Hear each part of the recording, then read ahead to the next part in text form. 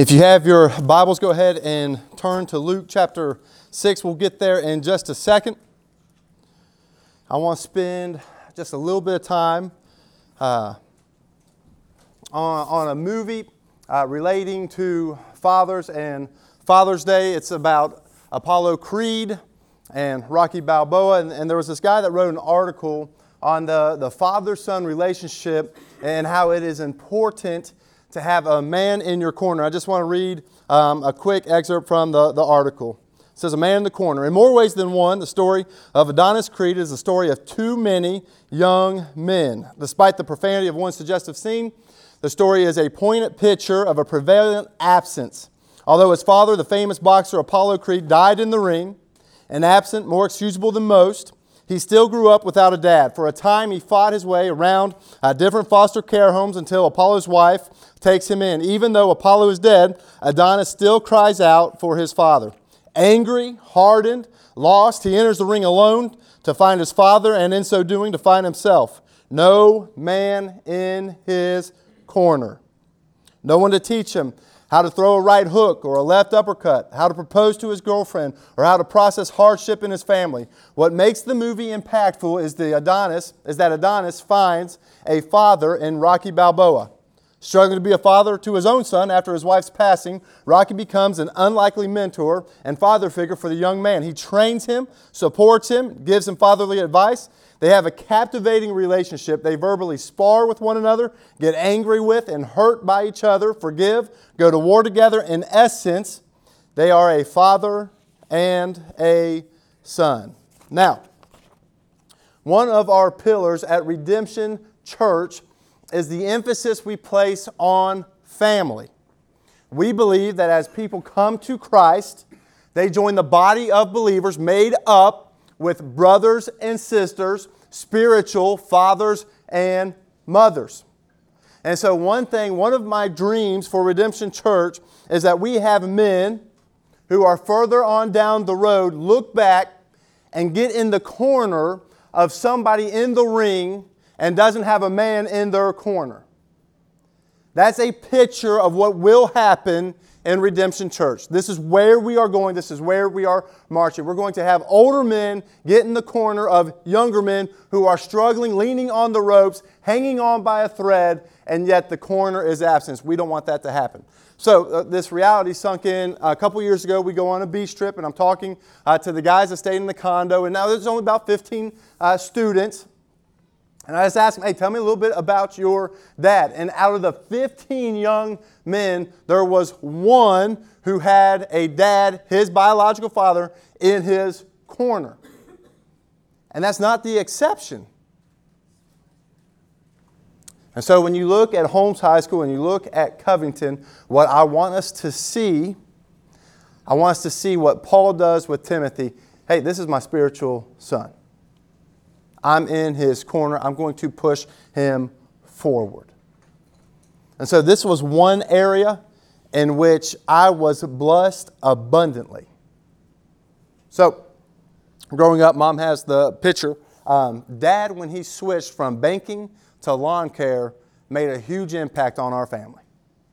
At the bank, I couldn't help him. Right? He can give out loans. I don't know what would be a good loan, what would be a bad loan. If he gave me a loan for $10 so I could go to the corner store and buy candy as a kid, that would be an awesome loan, but I couldn't help him at the bank.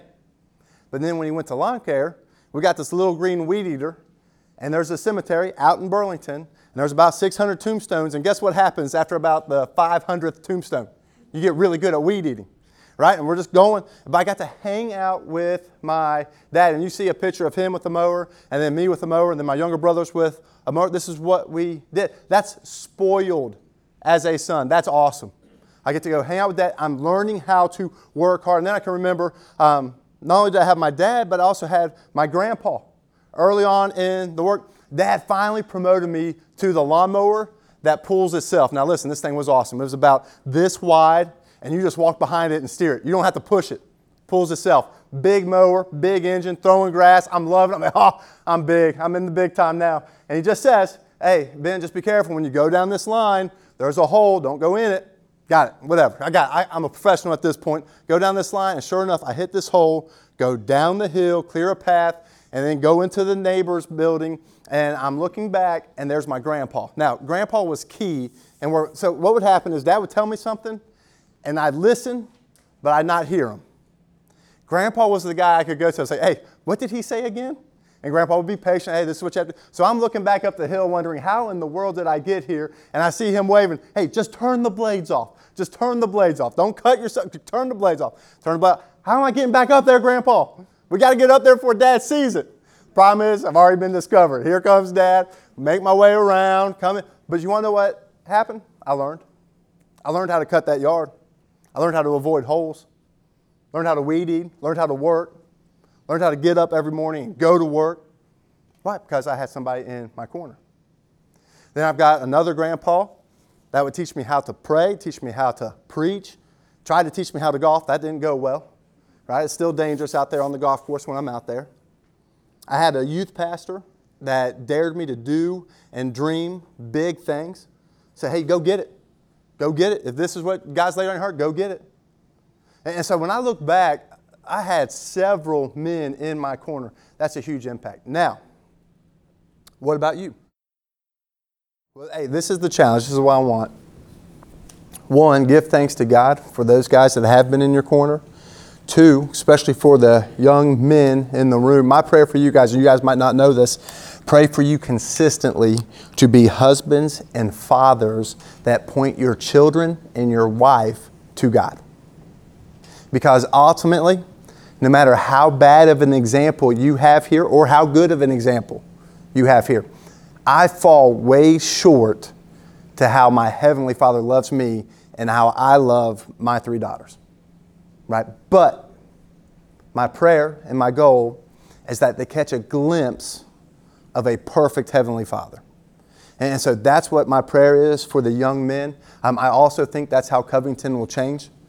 One family at a time.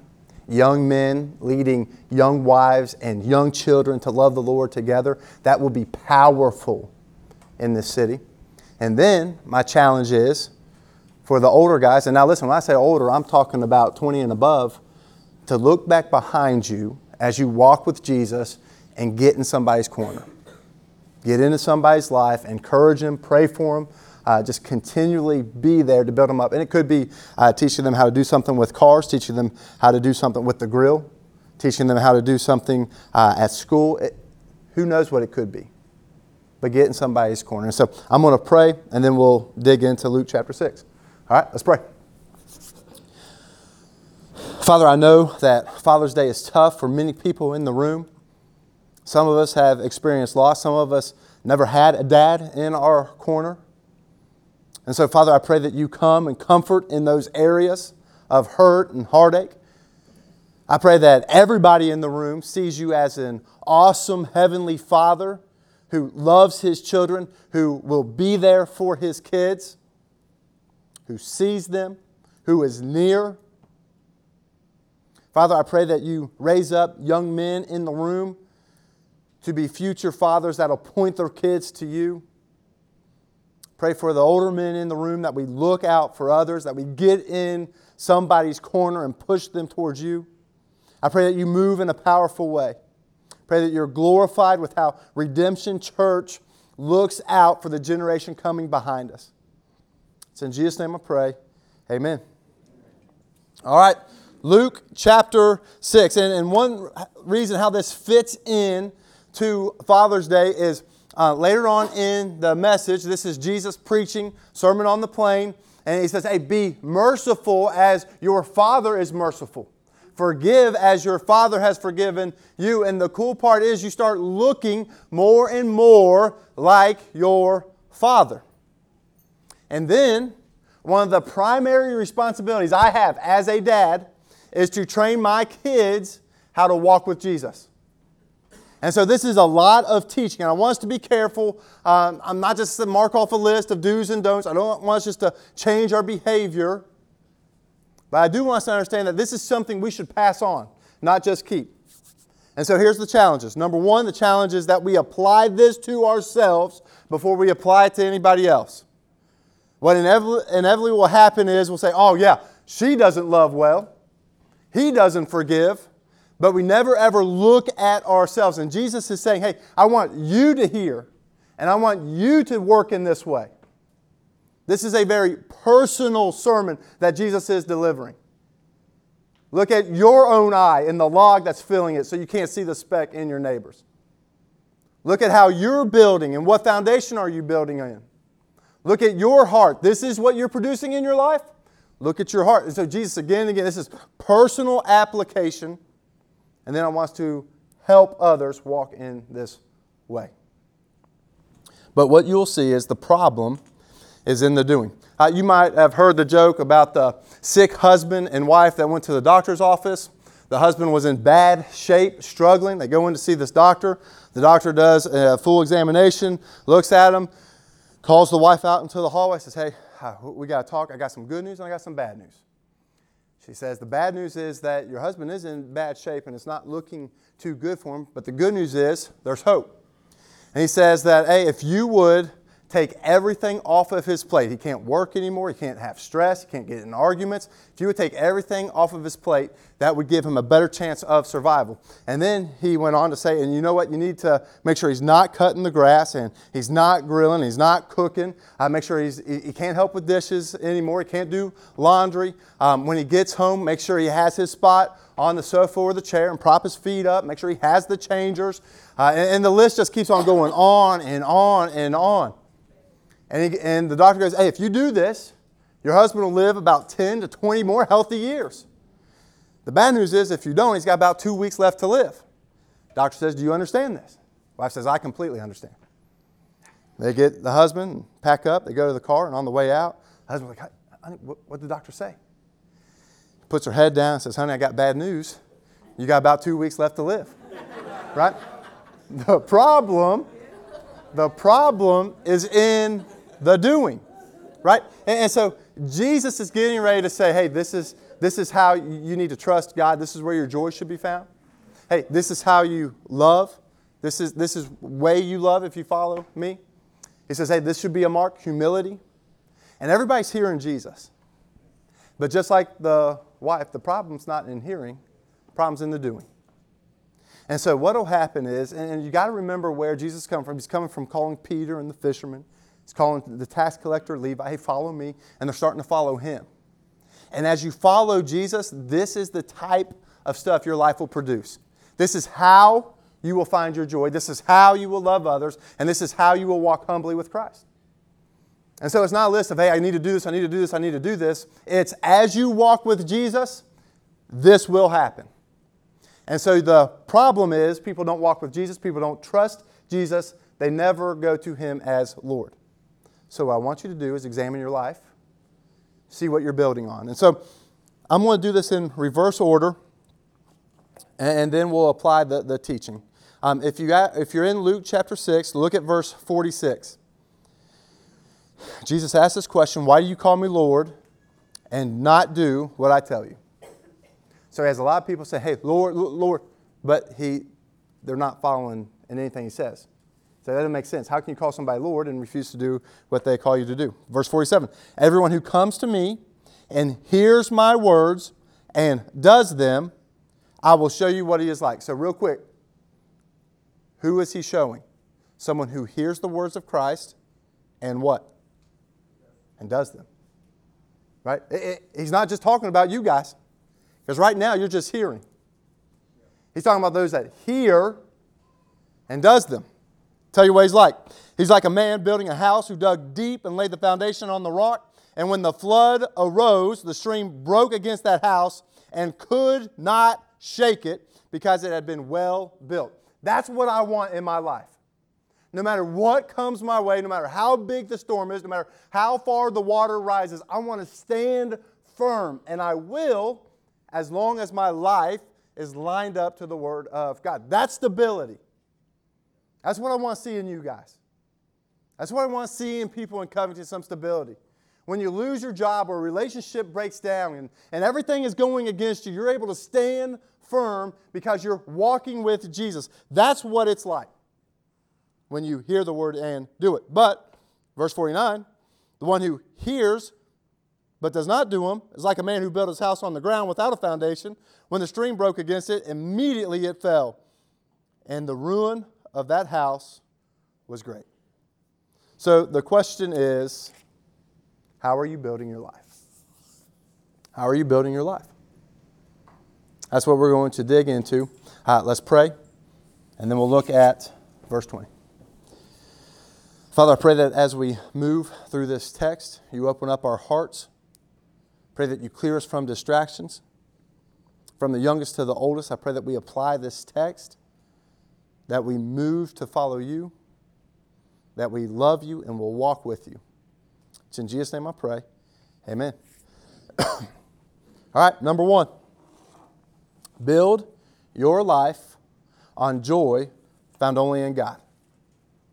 Build your life on joy found only in God. And so what happens is Jesus goes and says, hey, blessed if you do this, and woe if you do this. And when you hear the woe, what he's saying is, hey, stop doing this. Don't let your heart go after this stuff. Repent, turn from that, go back to the blessing. All right, and so I want us to see this together. The first one, blessed are the poor, for yours is the kingdom of God. And then the woe in verse 24, woe to you who are rich, for you have received your consolation. Now, real quick, right there, that's opposite of how the world thinks, right? The world would say, hey, blessed is who has a lot of money, who has multiple cars and nice houses and nice clothes. That man's blessed. But here, Jesus is saying, no, blessed are the poor. Why is that important? I'll tell you why. In 100 years, it will not matter how big your bank account is. Can't help you. In 100 years, your bank account won't matter to you either. You want to know what will matter? What you do with Jesus. And so what Jesus is saying is, hey, the poor understand that the security that comes from wealth won't last. But they learn how to depend on Jesus and see the security found in Him and understand that that is forever.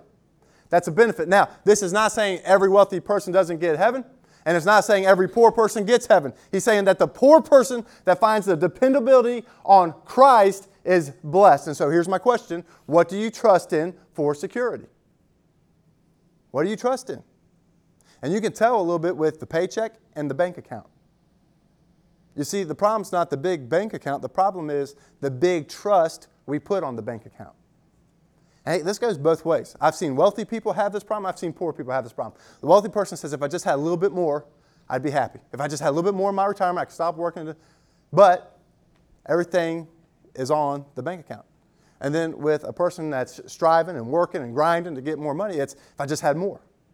If I just had this break, if this would just go, if I could just have this job, I'd be happy.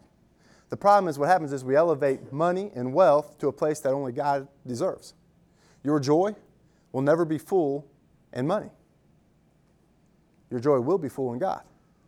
And so you see here, Jesus is saying, hey, blessed are the poor. Because they understand where their joy should be flowing from. It's not in stuff, it's in me. Then we keep reading. Blessed are the hungry now, for they shall be satisfied. Woe to you who are full now, for you shall be hungry. All right, so right here is what is now will not last forever. Right? So you're hungry and you're struggling now. That's not going to be your reality in a few years. You'll see.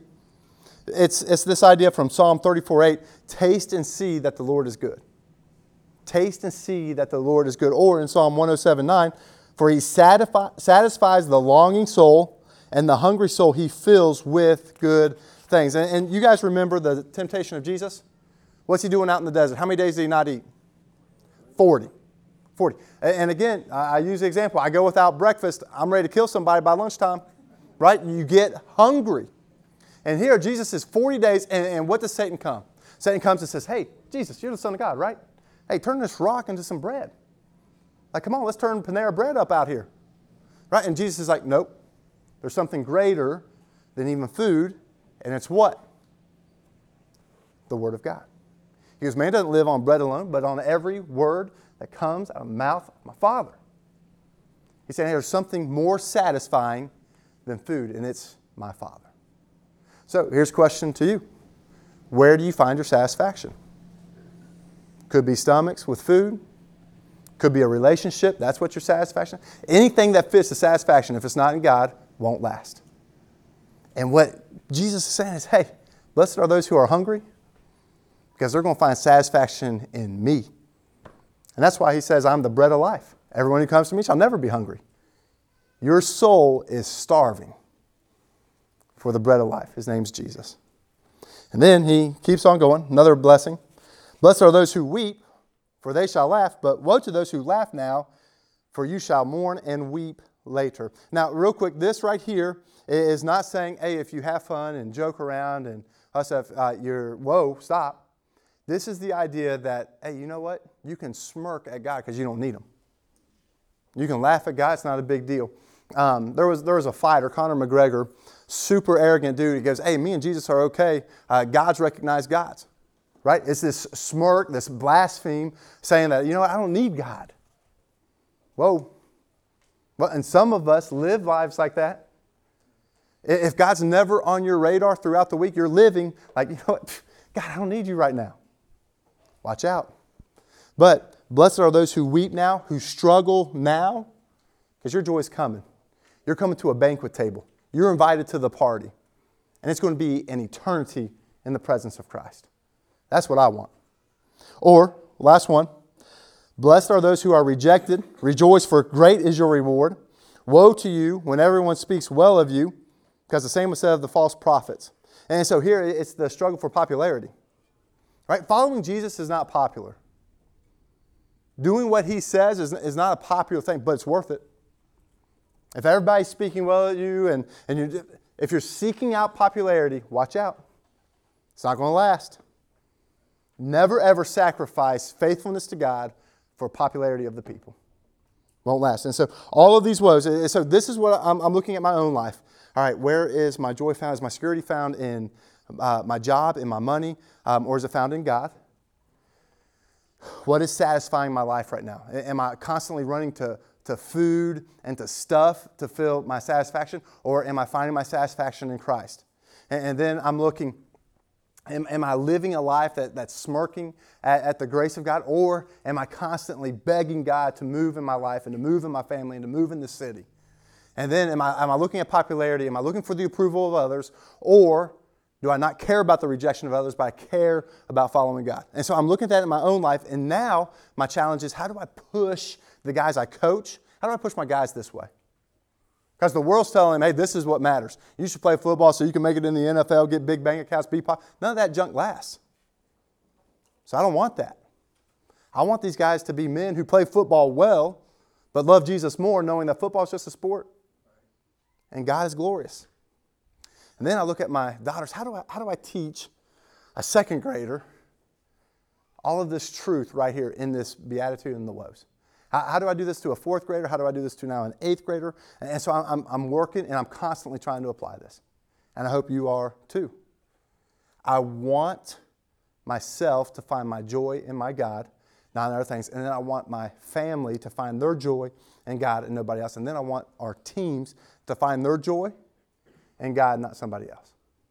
It's not in championships. It's not in success on the court. It's in Christ. And it's a constant struggle. And then you see in Luke 6:23, rejoice in that day and leap for joy. Now listen, there's been a few times I've jumped for joy, right? It wasn't very high. Didn't last very long, but I was jumping as high as I could, right? One was Bourbon County. We're playing a district team. We shouldn't have won the game. Nobody thought we were going to win. But this win put us in first place in the district, and it was the last second play, quarterback's rolling out, has a guy wide open in the end zone, and one of our guys knocks the football down. Right? Everybody on the team's jumping up. We're running down the sideline celebrating. We're going nuts. Right? Jumping for joy. Not too long ago, you three jumping for joy on the same field. Right? It's graduation. Mr. Hornblower, I now present to you class of 2019. Boom! The hats go flying. The caps are gone. Jumping for joy. It was worth it. Right? The work of the summer for football, it was worth it to beat this team. The work of school to get to this point where I graduate and don't have to do any more homework, it's worth it. And the same's true when you follow Christ. It will be worth it. Never sacrifice for the short term what you are promised for the long term. follow Jesus. Set your joy on following Christ. All right? Secondly, build your life on love found only in God. Now, this would be transformational at school. I want you guys to hear this and see if this represents Holmes High School.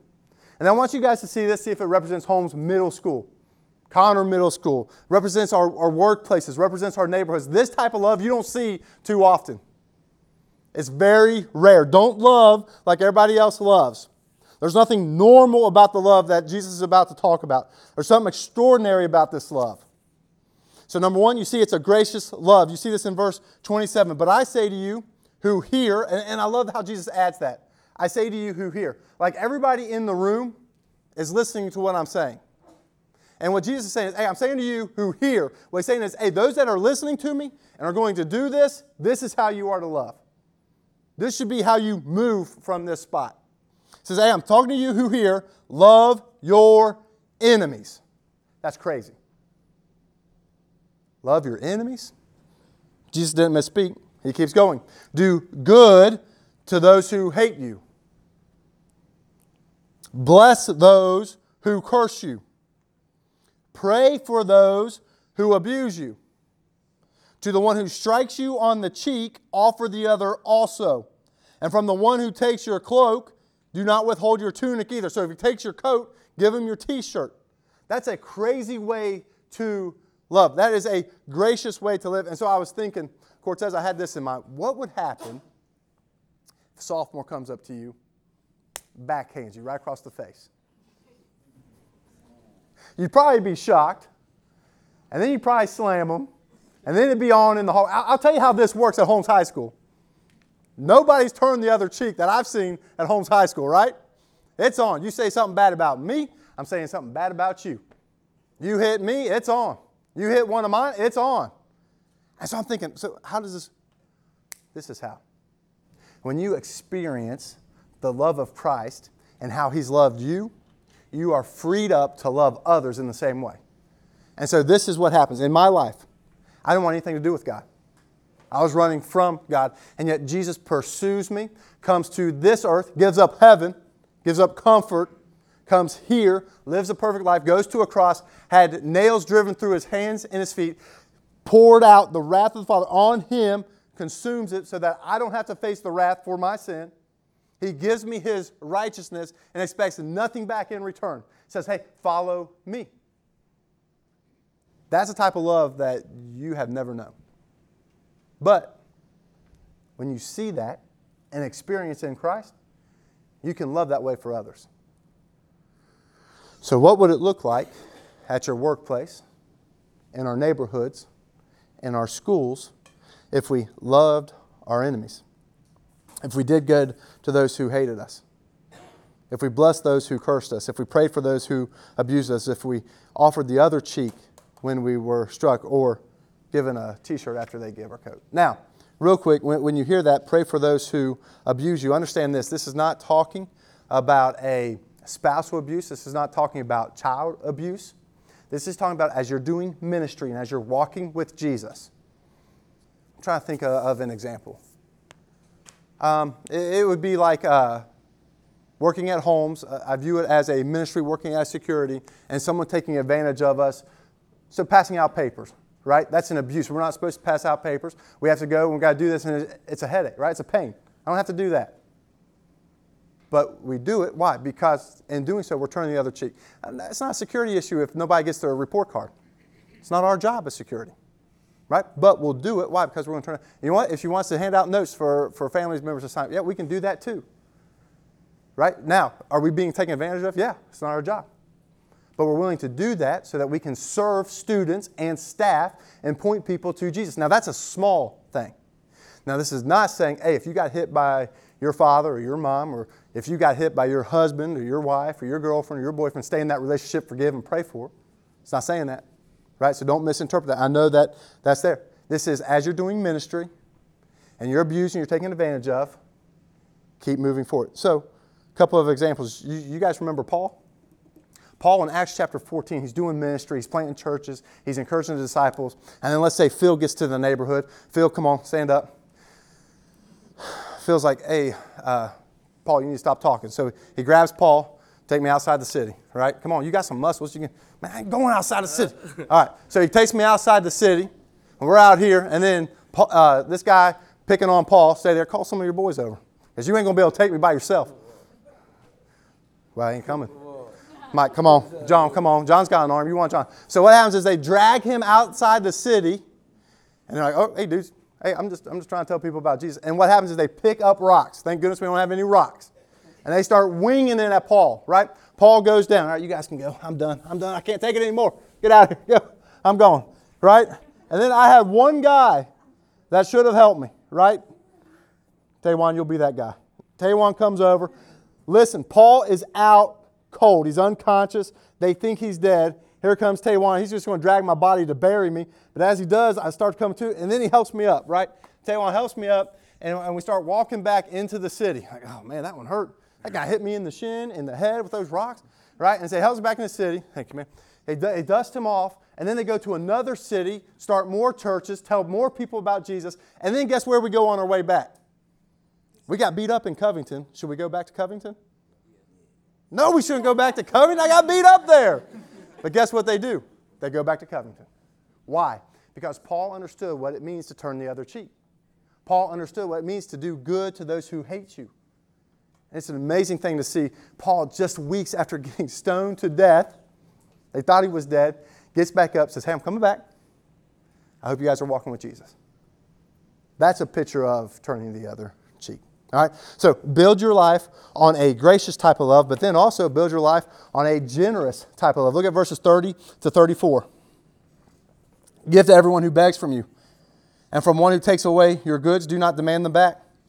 And as you with others would do to you, do so to them. Man, that's a generous type of love. Listen, I have problems on some days coming in. I try to have some once in my wallet so I can give students that need a bag of chips or a bag of drinks or a thing of Coke. And sometimes, man, it runs dry quickly. And then I get somebody to ask, I'm like, I got a $5 bill. I want to keep that thing. Do you have change today? Yes, darn it. I was hoping you didn't have change. Then I wouldn't have to give them $1. Get singles, and then here's $1. Right? But then I come back to a text like this, and I see, it's like, give to those who ask. Now, real quick, as you pass people, so we were going to Cincinnati, and you see the panhandlers. I'm not saying you have to give everything you got to anybody who asks. What this is a life marked with generosity. And so this is what I do. I pray, and then if I'm led to give, I give. Now, I could be wrong, and so I try to err on the side of generosity, but I don't give to every panhandler I pass. I don't think you have to. I want you to be a generous people, but I also want you to be smart.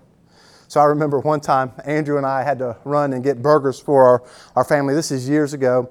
I don't know what the occasion was for, but the whole family's there. And we got about 20 burgers from Wendy's, right? Lots of grandkids. And we're coming back, and there's this guy. Doesn't look good. And I'm praying. I'm like, Andrew, probably need to give him something. And I go, Andrew, give me a burger. And he gives me a burger. And I go, hey, man, I don't have cash on me, but I've got a hot sandwich from Wendy's. You want it? He's like, man, that's awesome. So I throw him the burger, and he gets it, and I go, Andrew, thanks for giving up your burger today. I appreciate that. But the point is, as you have, be very generous with your stuff. Give to those who ask. Treat others the way you want to be treated. All right, so I'm not going to embarrass anybody in my family, but everybody wanted the front seat of the van yesterday. Everybody wanted the front seat of the van. Here's what happens. Jesus is saying, hey, treat others the way you want to be treated. Now, if you take this to the nth degree, nobody would sit in the front, right? Everybody put, no, you sit in the front. No, you sit in the front. No, you sit in the front. And then I'd end up with Camden in the front, and I don't want her in the front, right? And so I want us to look. Now, this is just family. Now, it's easy for me to use them as an example. But then I look at myself, I'm thinking, I probably should have done that. I could have done this. I could have done that. Probably shouldn't. And so when you look at treat others the way you want to be treated, this is active. Right? This isn't thinking, well, I hope Donovan's doing good. No, it's actually doing something. It's treating people the way you would want to be treated. You got to think of others, put priority on them, and then go do it. That's what it's talking about. This is a gracious type of love. So build your life on love found only in God. And then you see the merciful type type of love. And I love this. If you look at verse 35, but love your enemies and do good and lend, expecting nothing in return, and your reward will be great, and you will be sons of the Most High. And this is where you're going to look more and more like your Heavenly Father. For He is kind to the ungrateful and the evil. Be merciful, even as your Father is merciful. This is the awesome truth. God has been so merciful to me and so patient to me. I continually have to ask God to forgive me. Forgive me of what I'm thinking. Forgive me of what I'm doing. Forgive me for who I am. And yet I always receive grace. That's mercy.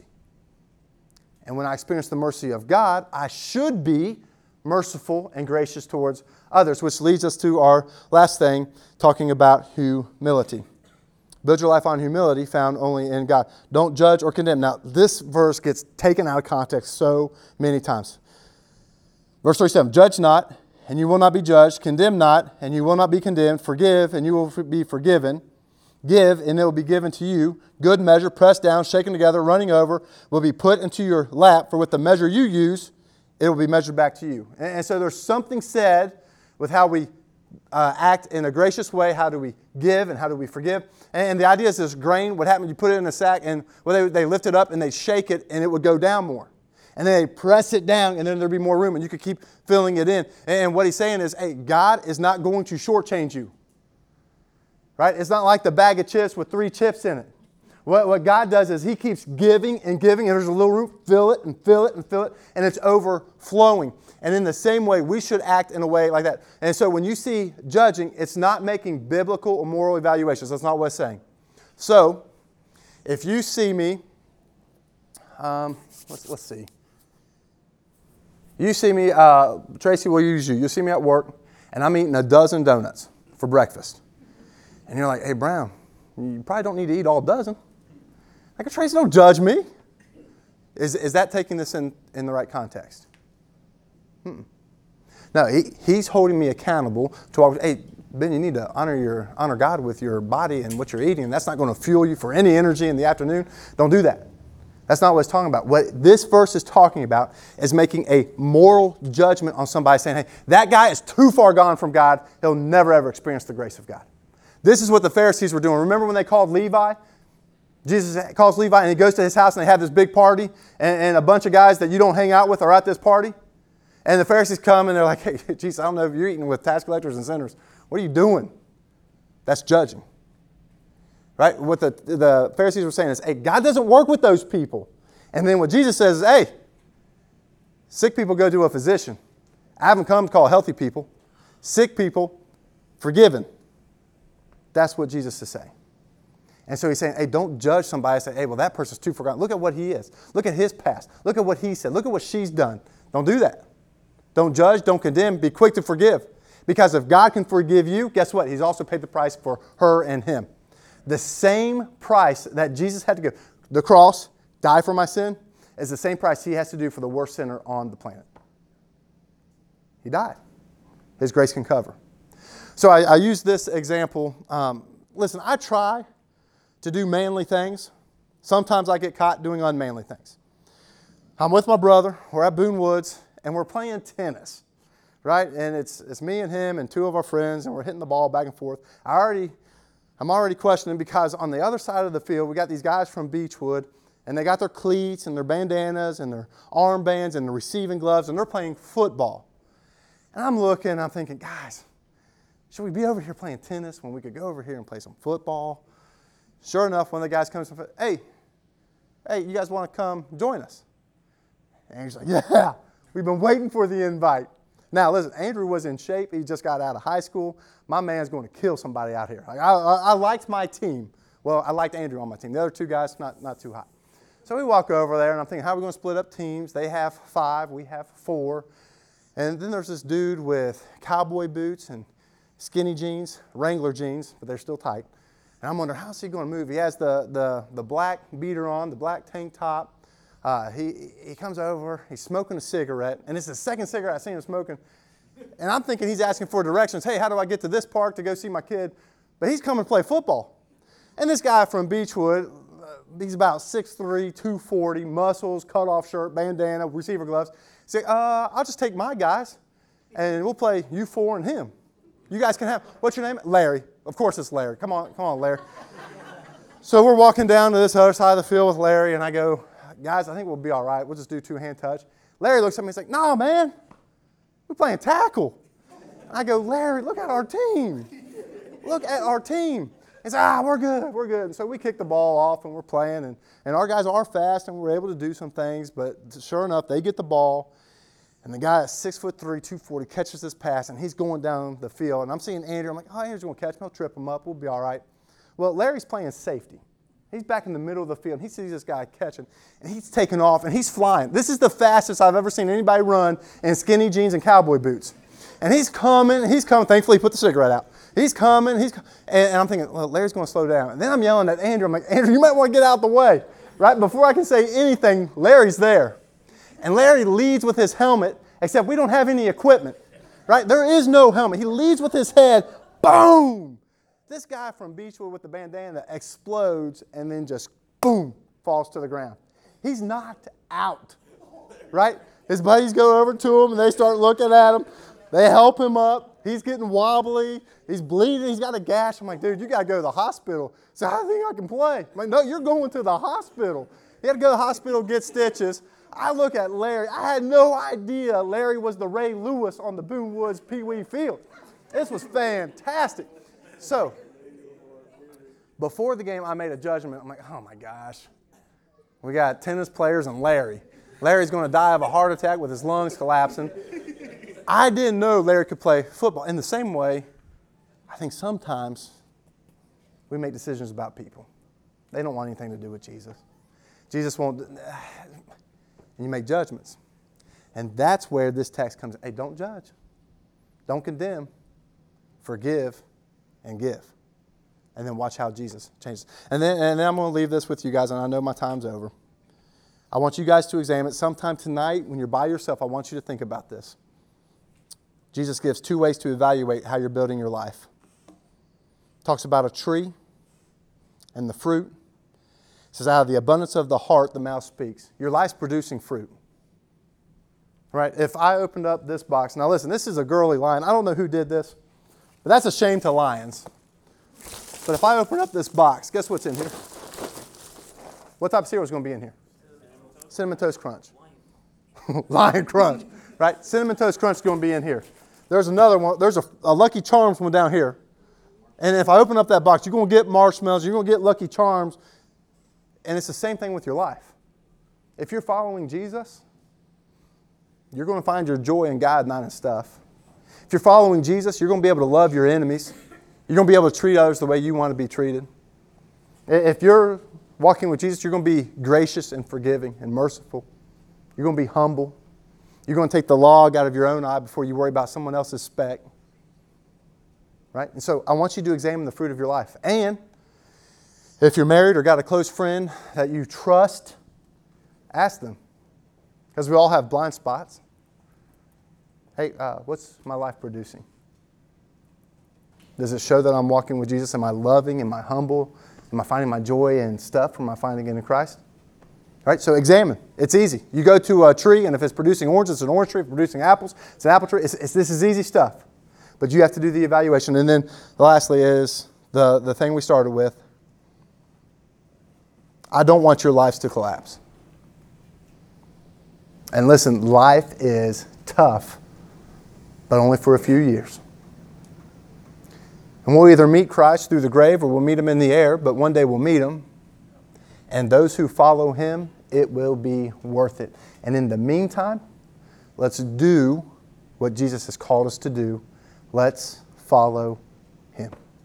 Let's pray. Father, I thank You for Your word. I thank You for Your people here. Nobody's here by accident. I lift up our students. I lift up our neighbors. I lift up the city. Father, I pray that wherever we go, it is remarkably different because of how we are loving others.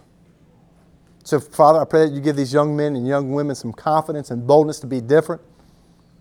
I pray that You give all of us in the workplaces and in our families boldness to speak up, to act out. Father, I pray that we find our joy only in You. It's a joy that'll never dry up. I pray that we're humble. Pray that we know what it means to experience your grace and mercy. Thank you, Jesus, for going to the cross. It's in your name I pray. Amen.